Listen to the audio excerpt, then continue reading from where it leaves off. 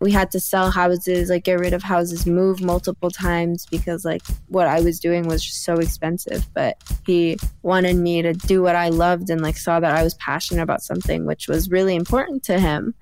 And he was full on like willing to support something that I loved. Welcome to the Just Women Sports podcast, where we talk to the biggest athletes in the world about the untold stories behind their success. I'm Kelly O'Hara, and my guest today is Chloe Kim. Chloe is a 5-time X Games champion and Olympic gold medalist in the halfpipe. She's the youngest woman to ever win snowboarding gold at the Olympics, as well as the first ever to land back-to-back 1080s in a competition. In 2018, after her breakout performance in the Olympics, Chloe won a trio of ESPYs for Best Female Athlete, Best Female Olympian, and Best Female Action Sports Athlete. Chloe, welcome to the show. Thank you. Where are we finding you today? I am currently home in Marina del Rey, California.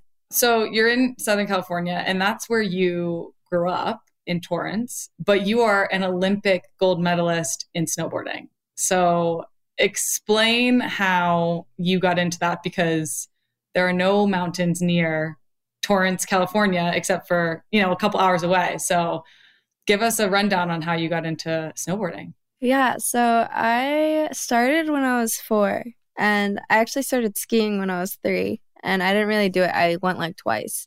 My dad wanted to try skiing or like some type of snow sport, so we went to Mountain High, and so that's like where we would go. And then when I was 4, I tried snowboarding, and I was like really good at it.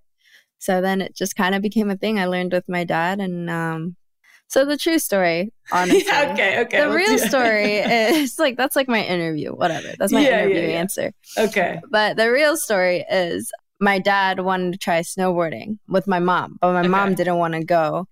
So my dad took me to like bribe her. But then I was like unexpectedly really good at it. So it was my dad trying to bribe my mom to go, and I ended up finding the sport I was supposed to do. That's amazing. And a great story. And we got the true story. That's like, you heard it here first. Had your dad ever been skiing or snowboarding before, like as a kid? Or was he just like, oh, I'm interested, I want to try this? Yeah, I think he just wanted to try it because I think California is kind of known where you're able to do a snow sport and like be at the beach in the same day. It's like kind of a thing. Yeah. So he was like, oh my gosh, I really want to try. Like, that's so cool. I want to try and be on the snow. Because I don't know if he's had experience with the snow. I don't know if he grew up in a snowy area in Korea. But anyways, so yeah, it was like super random, but it worked out. So your dad takes you and you are 4 years old, first time you get on a snowboard and you're good at it. What does that even mean? Like, what does that even look like as a 4-year-old being good at snowboarding? It's just like you're fearless. What does that look like? I think it was just one, being fearless. I learned how to turn really quickly and really easily. And, like I was able to understand how to snowboard like way better than my parents, my dad especially. My dad like started taking me more often, and he saw that I had potential. So then we started doing it more. And my dad is so funny because he didn't know how to snowboard. Like getting on and off of a chairlift is very, very difficult. I think it's one of the harder things to do, especially for a beginner. So what my dad would do is we'd get onto the chairlift, and when we were about to get off, he'd like grab me and get ready to fall because like he just knew it was coming. But like I got annoyed, right? Because at a certain point, I've kind of figured out how to get off without falling every single time. But he couldn't. So when I was like 5 or 6, I was like, yo, Dad, like if you're going to fall, do it. Don't drag me down with you. Like, let me do my thing. Let me spread my wings.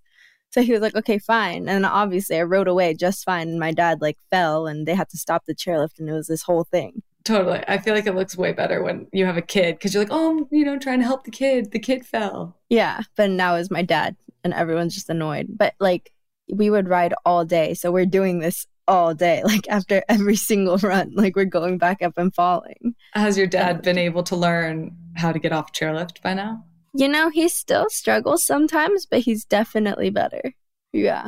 So I grew up skiing and then switched to snowboarding when I was a teenager, obviously not at the Olympic level, just for fun, but you have to have a little bit of fearlessness or not know any better so that you don't get scared. Because I feel like people who learn later on in life, what pain feels like and you don't want to get injured. Yeah, exactly. Yeah, I had no sense of pain at that age. Yeah. So when did snowboarding change from like, oh, this is just something I enjoy doing to I'm in a half pipe trying to nail a trick? So when I was like 6, there was a competition at Mountain High. And my parents were like, cool, let's sign her up and just see how she does. Like, no idea of what's going on. I don't necessarily know how many people I was competing against, but I got 3rd, which is cool because I like never practiced or thought about it before. And so my dad was like, okay, like she got a bronze medal. That's cool. So I wonder what would happen if we like started practicing. Like, you know, it's like exciting. Like it was just a fun thing. My dad had a daughter that was like really into a sport. He was like really stoked because I also feel like it was something he perceived as only being able to have with a son. But, you know, me being his daughter and him being able to like have that experience with his daughter was like really cool. So he's like really stoked about it. And so we started like training. Like I would go to the mountain like after school and ride at night because they had night riding. So I do that. And then like the next year I started like winning a couple contests. And then the year after that, I'd start winning a couple contests. And then when I was 8, I moved to Switzerland to live with my aunt because my parents wanted me to learn French. So I went and lived in Geneva for a couple years. But by yourself, on your own? Yeah, well, with my aunt. Your relatives. Yeah. Okay. Yeah. And my parents would come visit me like once in a while. But the cool thing about Switzerland is our winter breaks, I think, would be like a month long. They'd be like long, like breaks. So during all my breaks, I'd be able to go snowboard because Switzerland has like the best snow in the world. So that's kind of when I became a little more experienced with half pipes. Like I had competed in pipe before, but like they weren't like good in half pipes. So fast forward to Geneva. Yeah. And you said that your parents sent you there so that you could learn French fluently. Mm-hmm. Yeah. But do you think there's a little bit in the back of your dad's mind like, Geneva, mountains, she's good at snowboarding, she'll be able to do it a lot? I don't think so, because the other thing is, like, my family and I, we were balling on a budget. Like, growing up, I had a lot of kids that were very wealthy and, like, came from wealthy families. So, like, obviously, they could go and travel the world and do all that at a young age. My immigrant parents, they did not have that. So, me going to Switzerland was, like, important to them. My sisters had done it, too. So, that was, like, part of a thing that was, like, guaranteed.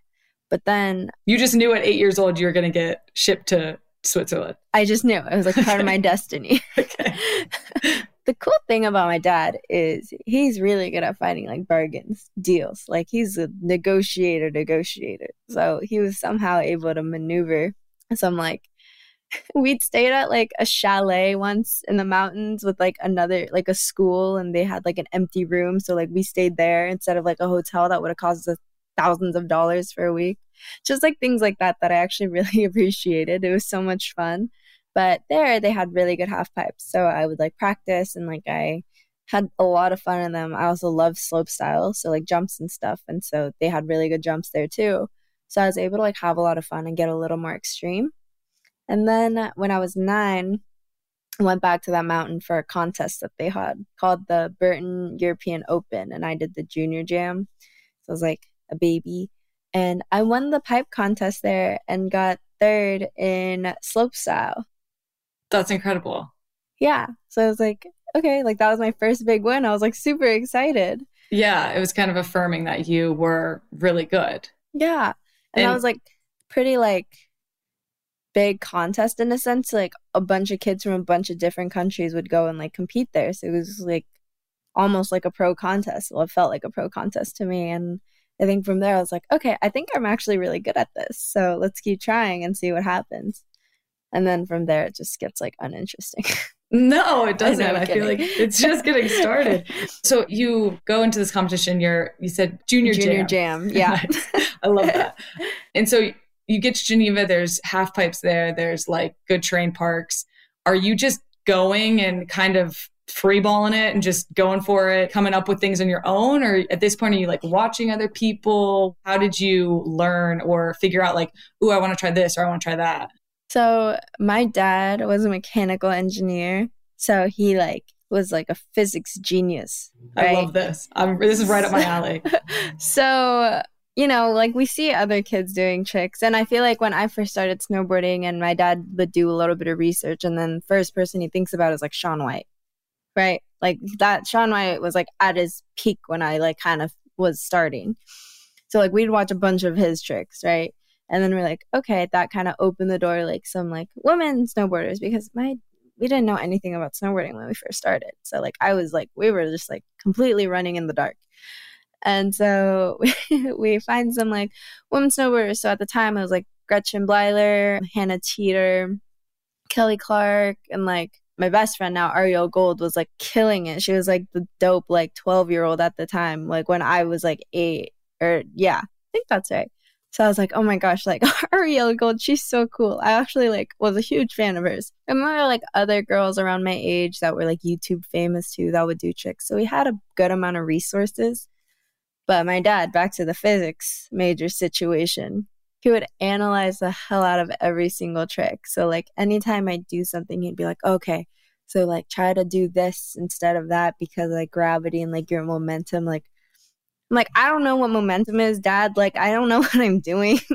And giving you little physics like lessons on the side to be like, this is why you should hold your board this way, like, or turn your body that way. But like sometimes he'd be completely wrong. Like when it would snow and the snow's like really heavy, he thought like I needed to put my weight forward because like that's how you get speed in physics. But like really I needed to lean on my back foot so I would like float on top of the snow and not like dig in and fall. So like there were like funny mistakes he'd make there where like it just, didn't make sense to him.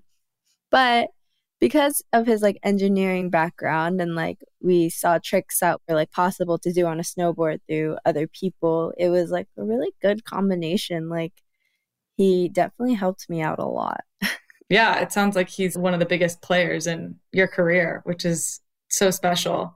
At what point did Dad say, okay, I'm good at physics, but I might not really know snowboarding, and you need a real coach if she wants to make it to the next level? Yeah, so I had like a few coaches here and there. Like I had a coach briefly when I was like 8. When I was like in Switzerland, I joined like the Swiss team. Yeah, I like had a good amount of coaches, but my dad was honestly like my biggest coach. I genuinely trusted everything he said and really valued his opinion on a lot of things. And so when it came to like trust and like confidence, it was like all him. He was like my favorite coach and the best coach I could have. And so he honestly taught me most of my tricks up until I was like 13. And then when I was like 13 and I was like doing bigger things and like more rotations and more flips, he kind of decided to take a step back, because when I was like 12, 13, I started going higher in the air. And I think at that moment he was like, this fall is going to hurt a lot more. So if I say something wrong, like I could honestly jeopardize her possible career. So he kind of like took a step back and let coaches handle it when I was like 12. Yeah, that makes sense. He's probably so proud of you, but also half the time terrified when you're in the air. Like, does he get nervous when you're competing? I don't know if he gets nervous. I know there's like a viral picture of him at the bottom of the Olympic pipe. Like during my runs, he's just double fisting beers. Like, I need to meet your dad. He sounds awesome. Yeah, no, like he seems really chill. My mom's the one that gets so nervous. Like she's like frozen while I'm competing. Like she can't move, she can't breathe. Like it's insane. Yeah, I feel like that you're the combination of the two, because you seem very chill when you're competing. Yeah, I'm pretty laid back. I don't know how I'm going to be now though. Like I'm kind of scared to like go back to contest, but we'll see. Because you haven't been competing for a while? Yeah, I haven't been snowboarding for a while. Like, yeah. It's insane. But yeah. I honestly think it's all muscle memory. I'm not too stressed about it. I agree. I think that you'll be just fine. Trust me. From somebody who has been out of sports for long stretches of time because of injury, like it comes back pretty quickly in terms of like the technical aspect of it. So I think you'll be fine. That's such a relief. Yeah, for sure. So, okay. So you go to Geneva, you learn French, you become really good at snowboarding, and you turn professional at 12. Right? So, I mean, as a soccer player and a lot of other athletes, becoming a professional doesn't happen until you're into your 20s. What went into that decision to turn professional? I mean, I guess what is the definition of pro? Like there's so many different definitions of pro. I don't really know what pro is, but for me personally, it was just like the moment I start going to bigger contests and like getting invited to bigger contests and getting sponsored and getting paid by sponsors.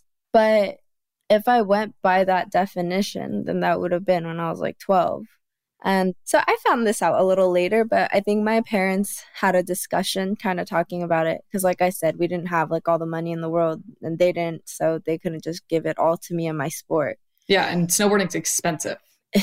Yeah. All so the expensive. travel, all the lodging, like it's insane.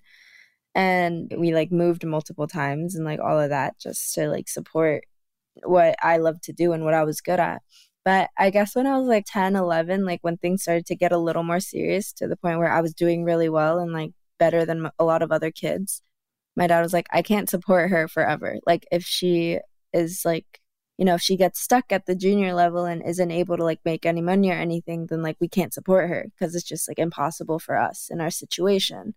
So they didn't tell me any of this given because when I'm 13, I don't understand what this means. So I guess they agreed that if I wasn't like podiuming or like doing well in big contests by the time I was 13, then they would have to cut it. Like realistically, it just wasn't possible, which is so funny because right when I turned 13, I started podiuming at every single contest. You just knew there was something inside of you. I guess I did. But like from the time I was 11 to 12, I just like progressed so much. Like it was insane. Like so much changed in my riding and I learned so many new tricks.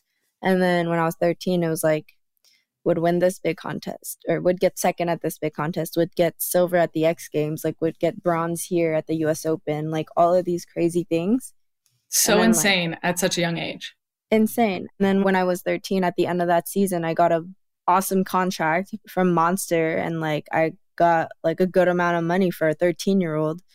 And that was just like crazy because with that, I was able to like pay for all my travel, like all my food, like everything I needed for multiple seasons. And like that was just awesome. And then when I was 14, I started like winning contests. So it honestly changed so fast by the time like 11 to 12. And from there on, it was just like insane. Yeah. So what do you think caused the change? Like what happened in the years of your life, 11 and 12? Or was it just like you had been doing it long enough that it had become natural and like your full potential was starting to be realized? I don't know. I don't know what I did differently. I didn't grow a lot. Like I didn't gain a bunch of weight to like where I had more speed. I don't know what happened. It was like when I was 11, I was going like 3 feet out of the half pipe. And when I was 12, I was going like 10 feet out of the half pipe. Like it was like insane. And then like when I was 13, I was going like consistent, like 10 to 13 feet out. Like it was like a really big jump. What is normal at that age for like the height to get out of the half pipe? What were other people your age doing? I mean, like if you look at other people that age now, like 11, 12, they're like probably getting like a foot or two out.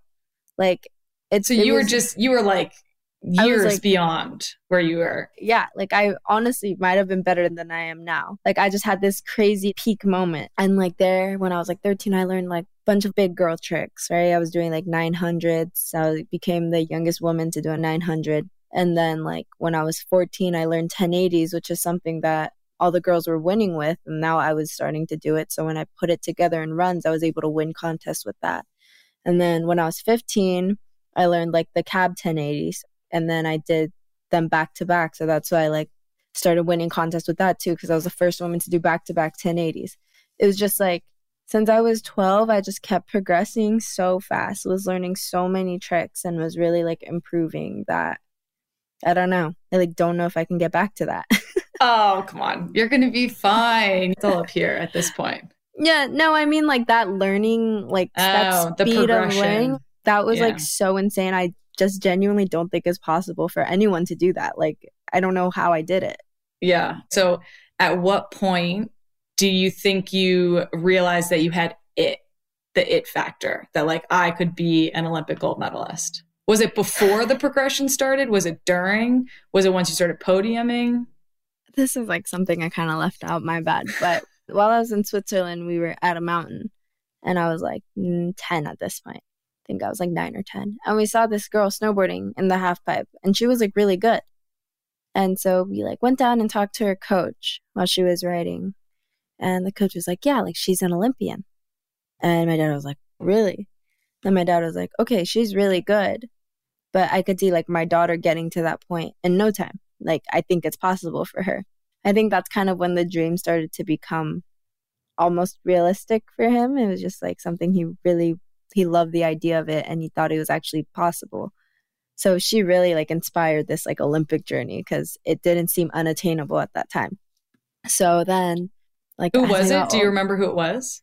I don't remember the name. She was a Japanese snowboarder. Yeah, but the thing about that story, or like this story, is that you had probably never seen an Olympic snowboarder before in real life, maybe not even on television, you know, and to be able to see that. And then your dad had this realization and you were able to see it. Yeah. I mean, obviously it would be cool if you remembered, but the fact was like you saw an Olympic snowboarder and you're like, oh, I want to do that. Yeah. Yeah. It's just crazy how that works, right? So then like that was a really big eye opener for me and my dad. And when I was 13, I qualified for the Olympic team, like technically, but I was too young to go. And I think from there, my dad was like, oh my God. I was able to compete in them like kind of just for fun. And my dad was like, yeah, it would be funny if you like made the team and like couldn't go, right? Because like that's funny. There's no way it's going to happen. But literally it happened. And I think I got second and third at like the last two qualifiers, and I like podiumed at the other ones. So explain, because people listening probably don't understand. You're 13, you make Team USA. What does that even mean to make Team USA? Because is it selected by a coach? Is it based on your performances in different events and how you rank? Give us that info. I always assume everyone knows what my sport is. I don't even understand it. So the way we qualify for the Olympics is we have qualification events, and we have 4 to 5 the season before. And so they will take like the top 4 riders, like the top 4 people who did the best at those contests, like they'll be the ones that are able to go. And so when I say like I qualified for the team, it meant that I was one of those 4 people who did really well at all the contests. And each contest, depending on what place you get like X amount of points. So at the end of all the contests, they'll like round up all those scores, and the people with the highest will be able to go. So I landed like second or third on that list when I was 13.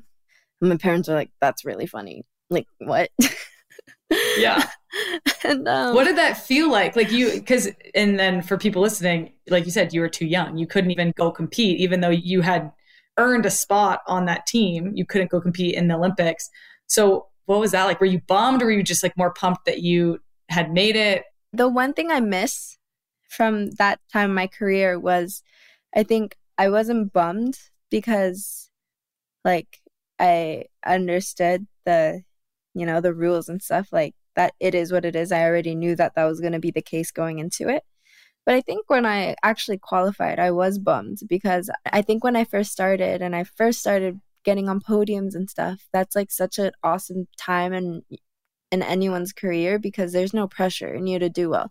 You don't like have to consistently like keep doing well to, I guess, like please others in a sense. Not really please others, but just like you have that reputation. Now I have that reputation of winning everything. There's no expectations when you haven't won before. Like no one cares. No matter what you do, everyone's like hyped. So I was like, oh, it would have been so cool to go, because I think that's why I did so well too at contests back then when I should have been nervous. Was I was like, I'm a baby compared to everyone else. I have so much more time to learn. Like every contest is a great experience for me and I'm learning. And no one expects me to do well. Everyone kind of expects me to do poorly because I'm a baby. So like, that's cool. Like being the underdog is cool.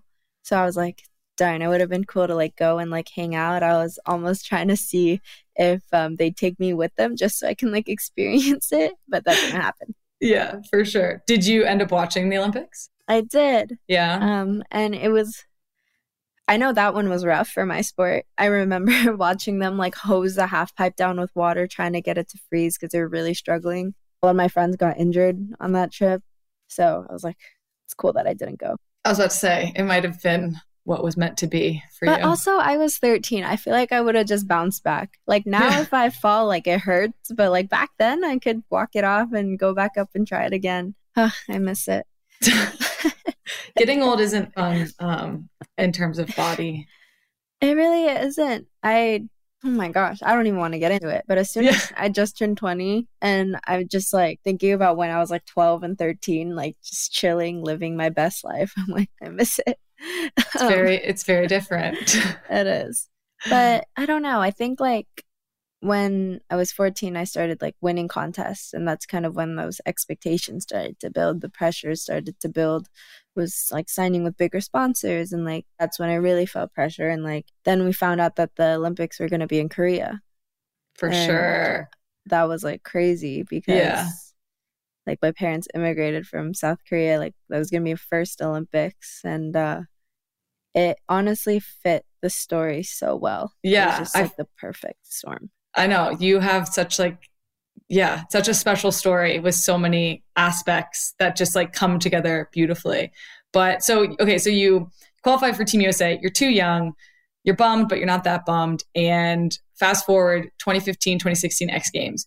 You win gold at the next two X Games, beat Kelly Clark, she's obviously a legend in the snowboarding world. But you're only 15 at the time, 15 and 16. Like, you talked about having no pressure when you were younger, no expectations. Is this when you started to feel pressure and have expectations on yourself? Or are you still at this point like, oh, I'm just having fun and going to go out and do my thing? I think that was kind of the point where I started to feel pressure. Because Kelly still is a queen, but like back then was like the snowboarding like unbeatable. She won like 18 contests undefeated or something crazy like that. And at all our contests after that X Games, it was always a back and forth between me and her. And then I like learned the cab 1080, and then it started to become like I was able to win more frequently than before. I started to feel a lot of pressure and like really like stressed out. I was like really stressed out. I don't know why, but I also think during that period of time, you're kind of learning a lot about yourself, like teenage years. Like I was. What did a day-to-day life look like for you? Because you're a teenager, you still have school, which obviously it's very important to you. You're now enrolled in Princeton, but you're also a professional athlete traveling the world, trying to win contests and like thinking about the Olympics. So what did a day in the life look like? Yeah. So normally my freshman and sophomore year of high school, I had just started homeschooling. So I was like really, really new to it. And I was trying to balance like snowboarding, like with school, which is almost impossible if you think about the travel and all the work that needs to be done. So I did really bad my first 2 years of high school. That's just straight up. I had no idea what I was doing. But then towards the end of my sophomore year and like my junior and senior year, I was able to figure it out a little more. So my sophomore year, before I went on a trip, I did all the work I had to do on that trip beforehand so I could just not think about it.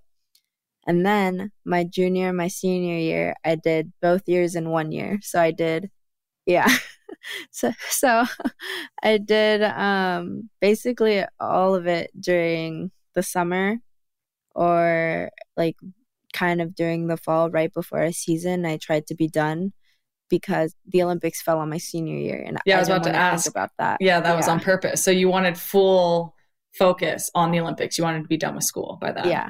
I wanted to be done. It was so stressful. Like there was so much work to do, so much. Yeah. Oh my gosh.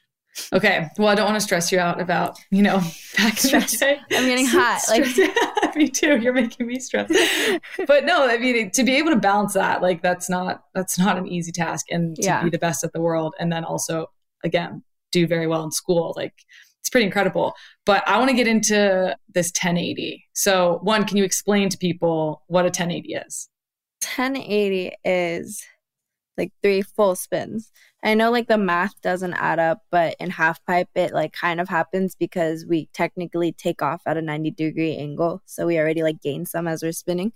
So that's like a thing. So I learned a normal 1080, normal frontside 1080 when I was 14. Okay. And it was like new. I was super excited about it. Yay. And then when I was 15, I was like, it'd be really cool to do it the other way because it hadn't been done before by a woman. So I was like, cool. So I tried it. And that one was really hard to learn. I took some good falls on that. But eventually I got it figured out. And then that's when the back-to-back 1080s were born. But it's a lot of spinning. Yeah. So when you're trying to learn this trick, are you doing it on land first, like into a foam pit? Or are you just like, oh, I'm going to go out and try to bust this out on this run? Yeah, no, you just go do it. You just go do it. Yeah. What? Okay. So you kind of like build your way up. Like I'm not like, I can't have you go do a 1080. Yeah. But like, I mean, we can try. I'm sure you do it. Your athleticism will definitely like be on your side. I did not think so, but appreciate the support. Yeah. So for me, like the most important thing was making sure I had the spin before that unlock, which I did when I decided to learn it. So it was like, it goes like 180, 360, 540, 720, 900, 1080. So like you kind of build your way up. So when I had the 900s down, I was like, I want to try the 1080, like take the next step. And so it's just like half a rotation more. So honestly, it wasn't that bad. Also, I actually prefer the 1080 over the 900 because I don't land blind. So I'm not like not facing the wall when I landed. I can see where I'm going to land during the spin, which is really nice to me. Yeah. So I just felt more comfortable like learning that one. Now, if I were to learn like another trick that I wasn't very comfortable with, I'd probably try to do it on land or like visualize it more, like do it into an airbag even. But for that one, I just felt really comfortable. That's fascinating. So would you say that your preparation for some like a trick is more mental, or it's just like, oh, I just need repetition? Like, do you walk yourself through mentally and like feel yourself doing it before you go? I'm kind of like crazy, right? Like I'm insane. So you seem so even keel though. That's the thing. So I'm like, I know that you have to probably have a couple screws loose to be able to like fling yourself into the air that high above a very compact piece of large snow. So, but it's just funny because you come off as like so chill, but you do have like this thrill seeking thread in your body. If I want to do something, I'm going to do it. And that's just always how I've been. Like when I was a baby, I was an ER local because I would always hurt myself from jumping to like rolling around. I would always get stuck in the toilet because I'd like fall into the toilet while trying to get something that's in the cabinets. Like I was very adventurous, and that hasn't changed. Like now I understand to like not step on the toilet, but like I seek that thrill in my sport.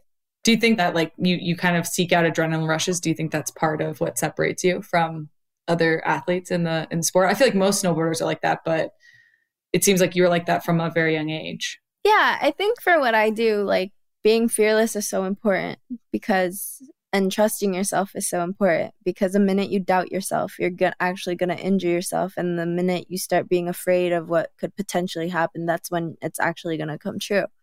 So for me, I'm the type of person that's going to sleep in a sketchy airplane because if it goes down in flames, I'd rather be asleep doing it. You know what I mean? Like, I'm just like, I understand the consequences of what I'm about to do. And like, I know what can potentially happen, but I know I'm going to do it either way. So I might as well just like go full force and do everything I can do to prevent that from happening. So I think that's a great way to look at it. Yeah. So I'm just like chilling. So you've obviously taken some pretty big spills. How do you work yourself into trying again after you've like hit the snow so hard? I think this story is like a really good example. So I just learned a trick called a front double 10. So it's like 2 flips that are like corks. So I'm basically doing a 1080 with like flips in it. So I'm getting dizzy just thinking about it. Yeah, it's honestly not that bad. Okay. But a lot of people normally learn it into an airbag. But for me, like, I'm kind of scared of airbags because I've gotten a lot of concussions from them. Wow. So I'd rather just do it on snow, honestly, than be out for a week because I hit my head on an airbag, just trying something I have to do on snow anyways. So I ended up just trying it on snow. But the first one, I got scared because I didn't know what I was doing. So I decked, which means you kind of go too far out and you hit the coping, like the flat part, instead of on the transition. So I decked and I flipped, bit my tongue. I thought I was going to die. Like, it wasn't even that bad, but it just hurt. And, so much blood, I'm sure. Yeah, good amount of blood. And I was like, okay, that's stupid. Like, I shouldn't have done that. But I don't know. For some reason, I was like, I really want to do it. So I'm just going to go back and try it again. So I took a little break, got the blood out of my mouth, drank some water, had a snack. Same day. Same Went day. and tried it again. Like 10 minutes later. Wow. Went and did it. And I didn't land it, but I fell straight on my butt from like 30 feet, but I got it around. And like that in itself was like a huge accomplishment for me.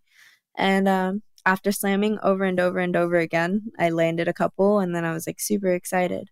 But I just felt more accomplished, like pushing through that fear instead of babying it until I felt comfortable. Because like life is uncomfortable. You're always going to be uncomfortable. And like I love what I do and I know I'm good at it. So if I know that I have to try it eventually on snow, I'd rather get the full experience and just go for it. Face the fear head on. I love it. That's awesome. So, all right. So 2018 Olympics, you're the star, your favorite to win gold. What was your mindset going into the games and like all the expectations people had for you? I was like, well, I'm here, like I made it this far. Like I thought about it.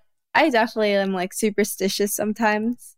Like I'm like always sometimes overthinking certain situations because in my opinion back then and still now, I thought it was like too good to be true. Like the whole thing was like way too good to be true. There's no way I'm going to like win the Olympics in Korea, my first time. Like, no way. Like my life just, I don't get that lucky. So there's no way I would get this lucky now. So then I was there and I was like, kind of felt like how I did when I was younger, just like, I'm going to do my best and we'll see what happens. But it was just such a crazy experience. Like, I'm going to say I was pretty neutral with my Olympic experience. It was. What do you mean by that? Like you looking back, you're like, oh, it was what it was? Or you're saying like going into it, you tried to stay neutral? Kind of looking back on it. Only because of a couple of things. So okay, let's hear it. I was favored to win. And me being Korean American, I had the support of the Koreans. And which is like awesome. Like love that. So special. But the problem was when like the Olympic Village is like very, very like tight knit and secure, right? Like not a lot of people get in. There's a lot of like strict rules to keep us safe. And the people who help us out are like the volunteers. So, Koreans will come and volunteer in the village and like they'll work in the kitchen or like make sure we have what we need or like the host country puts on the whole exactly ordeal. It's like everything. But I kind of had a problem when they would like come up to me and like ask for pictures and like stuff while I'm eating or like while I'm walking to my room or like coming out of my room, like them being there. And it just kind of got to a point where I was really stressed out. Like totally overwhelming, I'm sure. Right.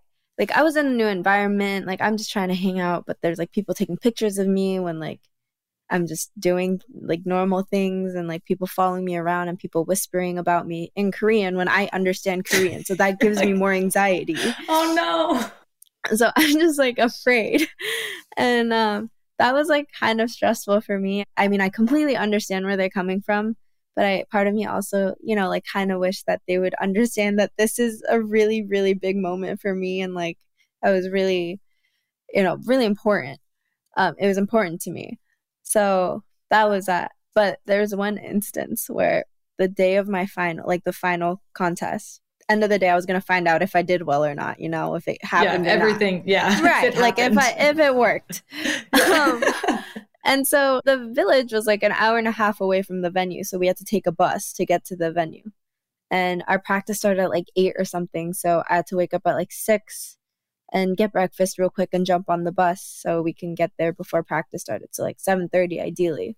So I'm like tired. I couldn't sleep the night before. I was like stressed. So I was like taking a nap on the bus.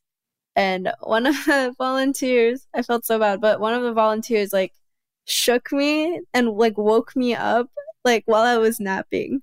And I was like, I don't want to be mean. Like, I'm so sorry, but like, I need to take a nap. Like, I'm tired. She shook you because she wanted a picture? What did she want? Yeah, he wanted a picture, like an autograph, like on the bus. Oh, no. While we were moving. And I was like, oh my God. And like, normally, like, if my like coach or anyone wasn't around, I feel like it would have been okay. But like, my coach saw it and obviously he's pissed because like, this is important. You need your sleep. Yeah. Yeah, this is like important for me, but also like the team. And so he's like, it was like this whole thing. But it was just like things like that would happen. But the other thing too was I was so overwhelmed the whole time.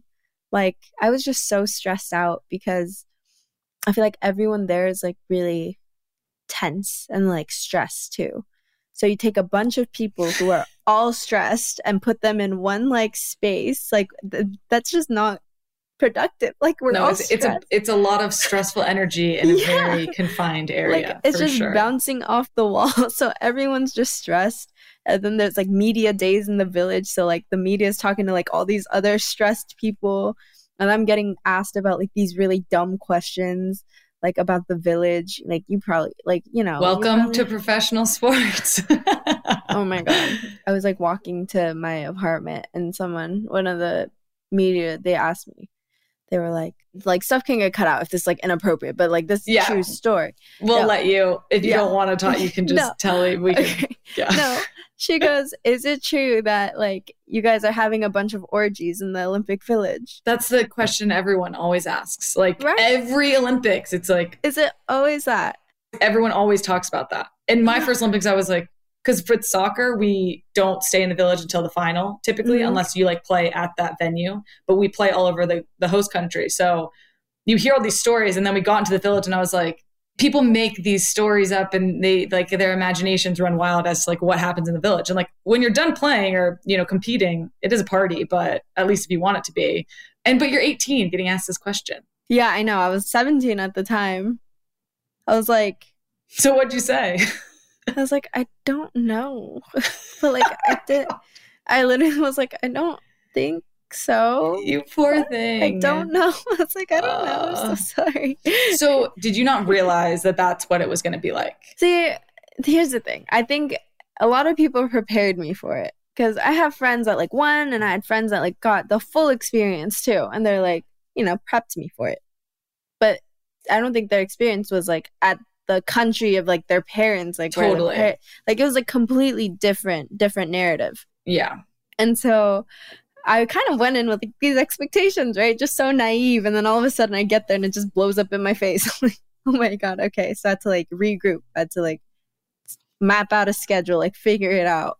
Yeah. So what did you do to try to handle like all that stress and being overwhelmed and feeling like you had no privacy and were constantly being bombarded by people that should have just been there to like help out, essentially? Kelly, my room had heated floors. So did you lay on it? So I literally opened the window. It was like -10 degrees every day. Open the window, would just sleep on my heated floor. Just to be a calming. But it was like the best. Like honestly, like the outdoors outside of my room was scary. So like in my room, I was like stoked. I would watch Netflix. Yeah. Because like the Netflix in Korea was like fire. So I was just watching Netflix, catching up on seasons that didn't exist in the US. I was just like having a grand old time. And then like I'd have to go practice and eat because that's like important, I guess. Yeah. But when that wasn't the case, I'd go straight back to my room and just hang out. So you hold up. Yeah. But it was a good experience. I feel like there were definitely some curveballs thrown my way, but other than that, it was cool. Yeah. But then the aftermath was insane. Yeah, no. Well, before we get to the aftermath, I want to talk about what led to the aftermath, which was your performance in the half pipe. You won before you were even done. You basically got a victory lap on the half pipe, which not every person gets to do. So, and you famously tweeted right before your final run, which like everyone loved to talk about, and I thought was so funny. And I remember watching you compete, and you were just like you're electric when you're out there performing. It's incredible. So you were overwhelmed, but you show up for finals day, you crush your first run, you go into your second run knowing you're going to win an Olympic gold medal. How do you feel at that point? You know how I said like it was pretty hectic, like outside, like at the village and stuff, and just life when I wasn't, in my room. The other place that was my comfort zone was, the half pipe, because like that I knew, and like I felt safe there, and it was only people I knew that were in that area. And so for me, like I was like stoked to be there. And when, it was like great conditions, the pipe was perfect. Like it was probably the best half pipe I've ridden till now, like honestly. And so when I was like competing, you're kind of at that point where you're like, all right, I'm here, here we are, whatever, let's do our best. Like, it is what it is type deal. I landed my first run. It's like, cool. That's like a good start. I have a solid score on the board right now. Hopefully this means I get a medal at least. Yeah. So, because normally, like, when you have like a 90-ish, like, it usually means you're going to end up on the podium unless like some craziness happens where everyone's getting 90s, which does happen a lot too. But a lot of times if you get a 90, you're like you can be confident about it. And then so I was like, all right, so the first run is like something I call a safety run. So it's a run that I'm really comfortable doing that scores well. And so was stoked I landed that. And then my second run, I was like, I'm going to try to do the back-to-back 1080s because that's like my harder run that I have planned for most contests. Yeah. Tried on my second run, fell over, whatever. But then I noticed that I didn't really like look at the scores or like how I was doing. Because I didn't want to look at that. Like, I'm scared. So that's why I ended up tweeting because I just didn't want to like look at how I was doing. No way. I'm not going to like, here's the thing. What if I kept looking at it and then I got bumped down to like 5th as one of those days? I'm going to be stressed. So I'm like, I can't even go home with a medal. Like, that's crazy. So if I keep looking at it, I'm just going to get anxiety. Yeah. So like, I didn't look. I was just on Twitter looking at memes. So the Twitter was to keep you from freaking out, where a lot of people would think that Twitter like breaks your focus. But that was the opposite for you. You were looking for something to take your mind off of it. Yeah. Like, I was just like on my phone, just like hanging out, tweeting, like talking about my feelings. Because you know how Twitter is like, tweet your feelings or something, or how do you feel today? Yeah. I was like, well, thank you for asking. I'm feeling like hungry. Yeah. And I just didn't expect that to happen. Also, I hadn't really used Twitter before. So I was like really new to it and I was like very excited. And I was like tweeting, like talking about my feelings. I was like texting my friends, like calling my mom who was at the bottom of the pipe, like about to cry because she's like so nervous. And she was like, my mom told me she couldn't like talk to me anymore because she was too nervous. I was like, I'm the one competing. Why are you more nervous? Like, talk to me. But yeah, it was a vibe. So for people who are listening that don't maybe know how it works, you get 3 runs or 4 runs? We get 3. Yeah. So you had like your safety run, you fell on your second run, but going into your third, did you know that you won gold already or had you looked? Did you take a peek? There's like the athlete tent and then there's like little computers that are like at the end of the tent that just tell you the scores. Like no video, no nothing. It's just the scores. But I was like on the other side and it was like cold. So I was like, nah, I'm just going to hang out by the heaters. A lot of the coaches are like standing up front trying to look at the scores to see how their athletes are doing. So I was like, whatever. And then it was like my turn. Like there's people that come in and grab you, like rally the next 3 people. So like someone came and grabbed me and I was like, okay, cool. Right when you're about to like go into the other tent where like the start gate essentially, there's like a screen and it's like a live feed of the contest and like the rankings. And I was like, oh, like I'm still first. What? I'm like, okay. So then I was like, all right, cool. Like, that's dope. And then there were like 3 girls in front of me. So at that point, I'm like kind of holding my breath. Yeah. I'm like, come on, y'all can, like you can make this really chill for me, like really hard for me. So then I go and then like it was like chill, still in first. And then the girl that went right before me like fell on her last hit and I was like, oh, okay, like I won. Like what? So I'm like holding tears back in my goggles like before I'm going while you're about to go third down. Run. Wow. But it was just like it was such a crazy moment. I think like because I think the whole time I just thought of it slightly jokingly because I was just like thinking about how hard I worked for this one contest and it kind of made me realize that like yes, that's important, but also it's really dumb at the same time. Like big picture. Yeah, like I need to think big picture. Like I need to enjoy every moment of my life instead of dedicating every important moment of my life to another moment in time. So true. So that was just like funny to me because I think I really realized that when I got there because I just got something completely different than what I was anticipating. For sure. When I got there and I was like so stoked and like tears are just flooding my eyes and I was like, all right, now like I got to try this. because like that's no fun. Like I only get this platform once, or more than once, but I gotta wait 4 more years to get it again. So I went and landed it, and then I became the first woman to do back-to-back 1080s at the Olympics. And then I was the youngest female snowboarder to win the Olympics. And crazy. Just so like incredible. Things. Do you think that knowing that you had already won gold made you go for the back-to-back 1080, or do you think you would have done it regardless? I would have done it regardless. All right. I always do a safety run. So the first run I do is always just like something easy that I know I'm going to land, like 98% of the time. And then I have like always like a fun run lined up that I like to try. That's always, more intense and like more difficult. But yeah. That's awesome. Okay. So aftermath of the Olympics, you said it was crazy. You're still stressed over it. I can tell. Oh my God. I like have nightmares about it. Why? What happened? Picture this. You get your medal.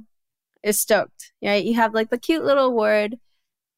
Oh yeah, the little like prize they give you. Yeah, the little thing. It's so cute. It's the whatever fun. The little mascot is of the game. Sohorang or something. Yeah. Sohorang. And they play the national anthem. A lot of cameras, a lot of yelling, like everyone chanting like USA, USA.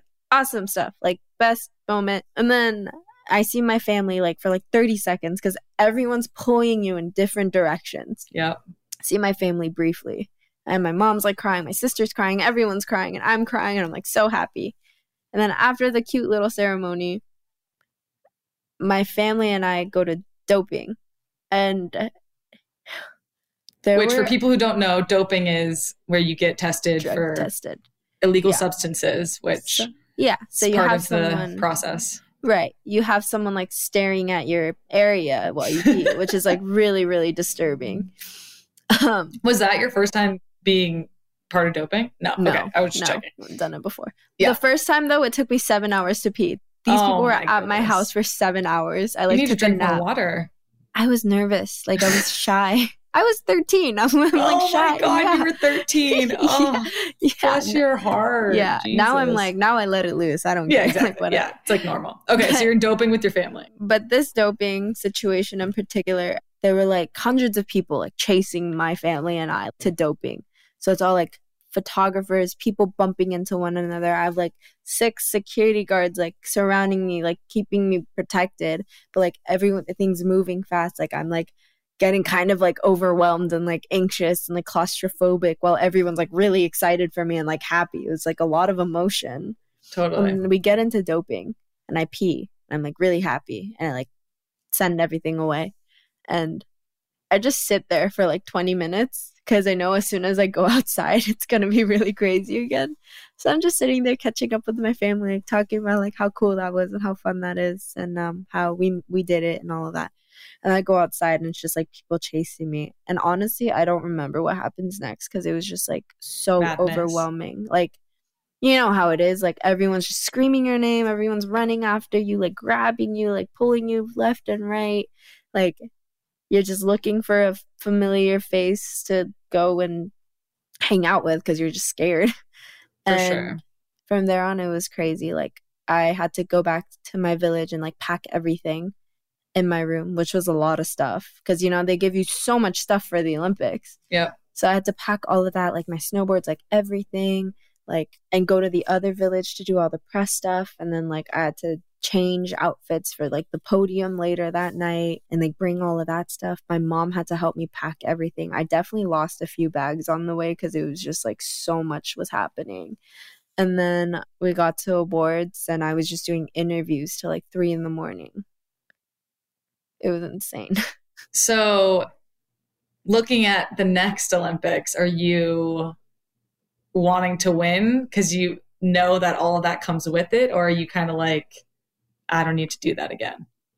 I would love to win again. I think I'm going to be better at hiding. Makes sense. I think like now I know what it could potentially be like because I think I had like the worst case scenario, like the craziest scenario possible. I think I got it my first time. For like, sure. I don't expect that to happen every single time. Yeah. So I think that's a good thing because I like got that out of the way. And now hopefully it'll be like a chill experience from here on out. Yeah. But Honestly, I always feel like I say, oh my God, that was so crazy. Like, oh my gosh, I don't know if I can do that again. But it was really cool. Just like getting everyone's support, and like everyone was so stoked for me, and having like my family there.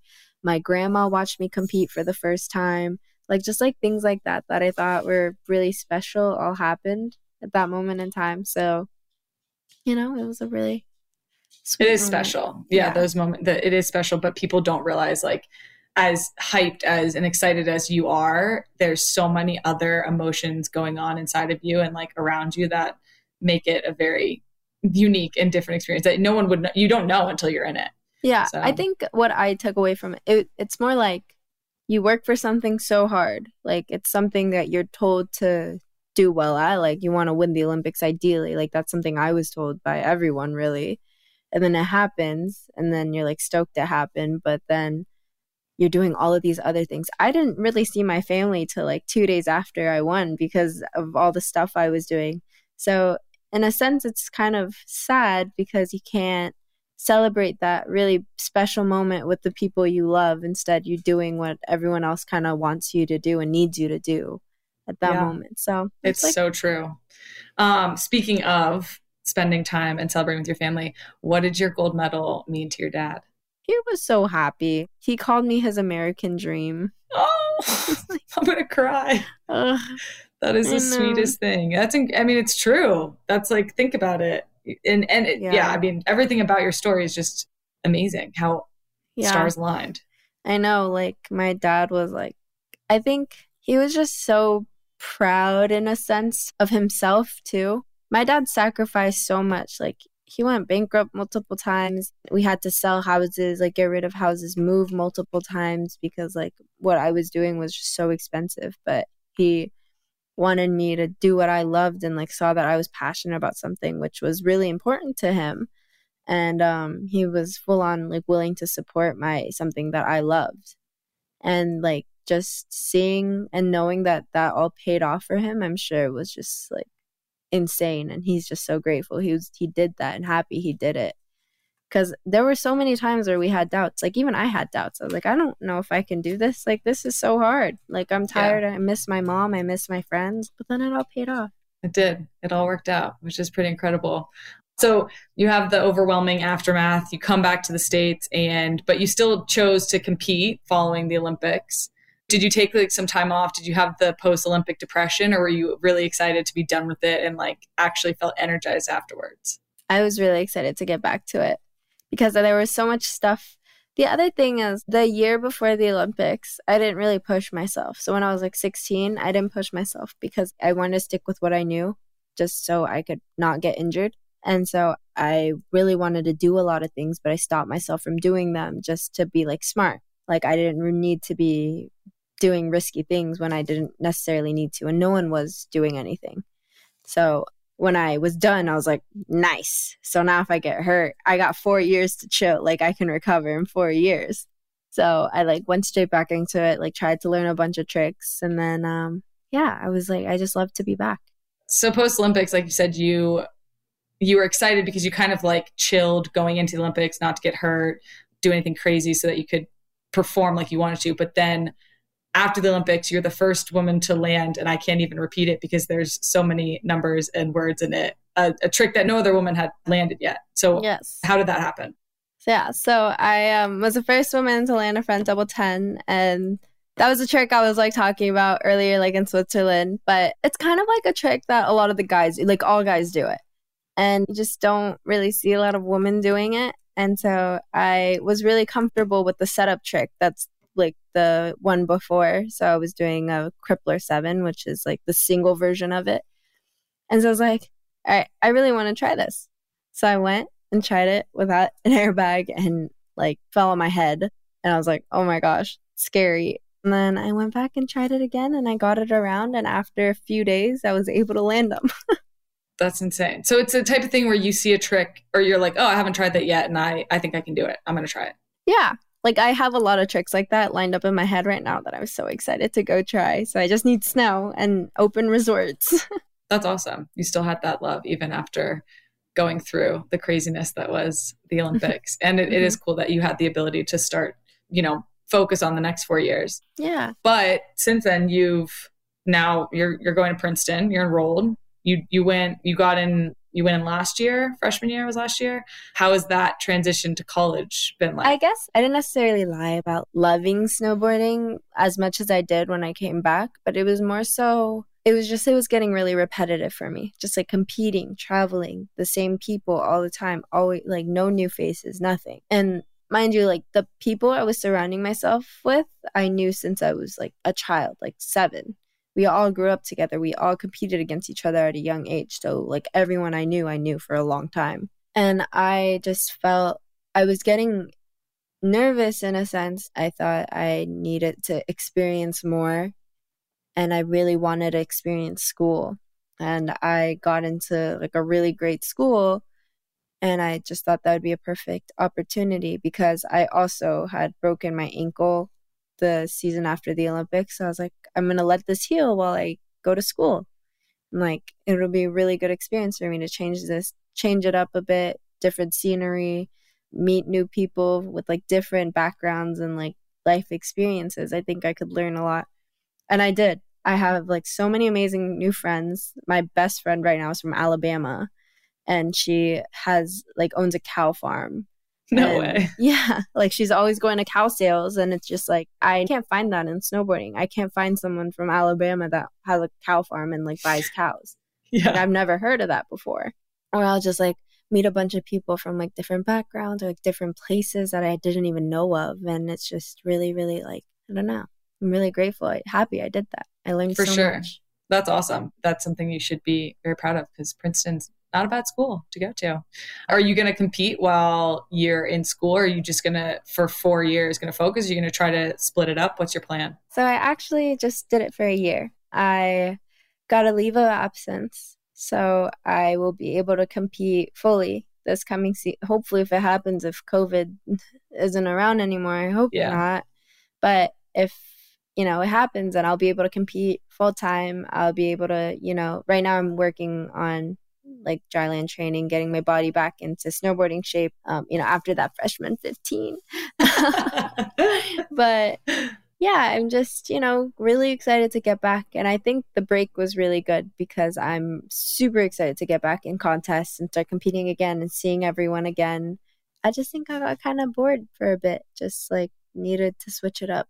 For sure. I think that happens to most people. And I think it's very mature of you for being able to recognize that and find a way to like revitalize yourself and be excited about it. Because you obviously, I assume, want to go and do many more things in snowboarding. But that leads us to our last couple questions. So we do these repeat questions for everybody. So there's 2. So the first one is, how much of your success is luck versus hard work?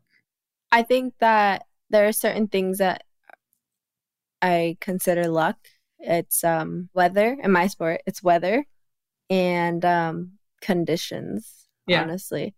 Everything else that comes with it is like hard work. Like even if it's snowing out and windy, I need to work hard in those conditions just in case there's a contest that are going to be under those conditions. I need to know how to do that. And learning how to do that is not easy and it's a lot of hard work. But then I guess there is luck. Like sometimes I get really lucky when I don't fall when I definitely should have fallen. For sure. That's funny. Yeah. All right. So percentage, what would you say? I would say I'm going to say 35% luck, 65% hard work. Okay, cool. All right. You've done so much in your first 20 years. What do the next 20 look like? I want a family. I love that. That's awesome. I know. I would love to be like a young mom. Like not now, but like ideally like within the next 10 years. Like I would love to like start a family because that would be so fun. But then again, who knows? Maybe I'll be like a professional snowboarder till I'm like 40. Like who knows? I don't know what's going to happen. So that's also where luck comes in place. It was like, which way will my life, decide to go? I'm really excited. But in 20 years, I'm going to be 40. Like I make fun of my sister for being 35. And like the thought of me being 40 is so scary because I'm used to being the baby. Yeah. You'll still be the baby at 40, but everyone else will just be much older. But there's going to be more babies, you know? That is true. That is true. You will no longer be the actual baby. Well, whatever your next 20 years look like, it sounds like they're going to be pretty awesome. And you've done so much already. So you should be very proud of yourself. And I'm excited to watch you because I've already enjoyed what you've done so far. And again, I feel like you're going to do so much more. So sweet. Well, thank you so much. This was awesome. I hope you enjoyed it. I really enjoyed chatting with you today. So fun. Thanks for having me. Of course. You'll have to come out to a game. I want to, please. Yeah, I'll message you after this. Yes, I would love to. Definitely. Yeah. And then we can go snowboarding sometime in the future. Oh my gosh. Anytime. You just let me know. I'm more than happy to take you. I love snowboarding. You don't understand. Like I can't wait. I mean, I can wait till I retire from soccer, but I can't wait to retire because I'm going to snowboard. I'm going to surf all the time. It's like my favorite thing. Come out here to Cali. Come surf. Welcome to LA. And then we'll go snowboard. It'll be fun. Thanks so much for listening to the show this week. You can subscribe wherever you get your podcasts. And also, don't forget to sign up for the Just Women's Sports newsletter. It's everything you need to see and know in women's sports delivered straight to your inbox. And while you're at it, throw us a follow on social. It's at Just Women's Sports. Our show is co-produced by Just Women's Sports and Boom Integrated, a division of John Marshall Media.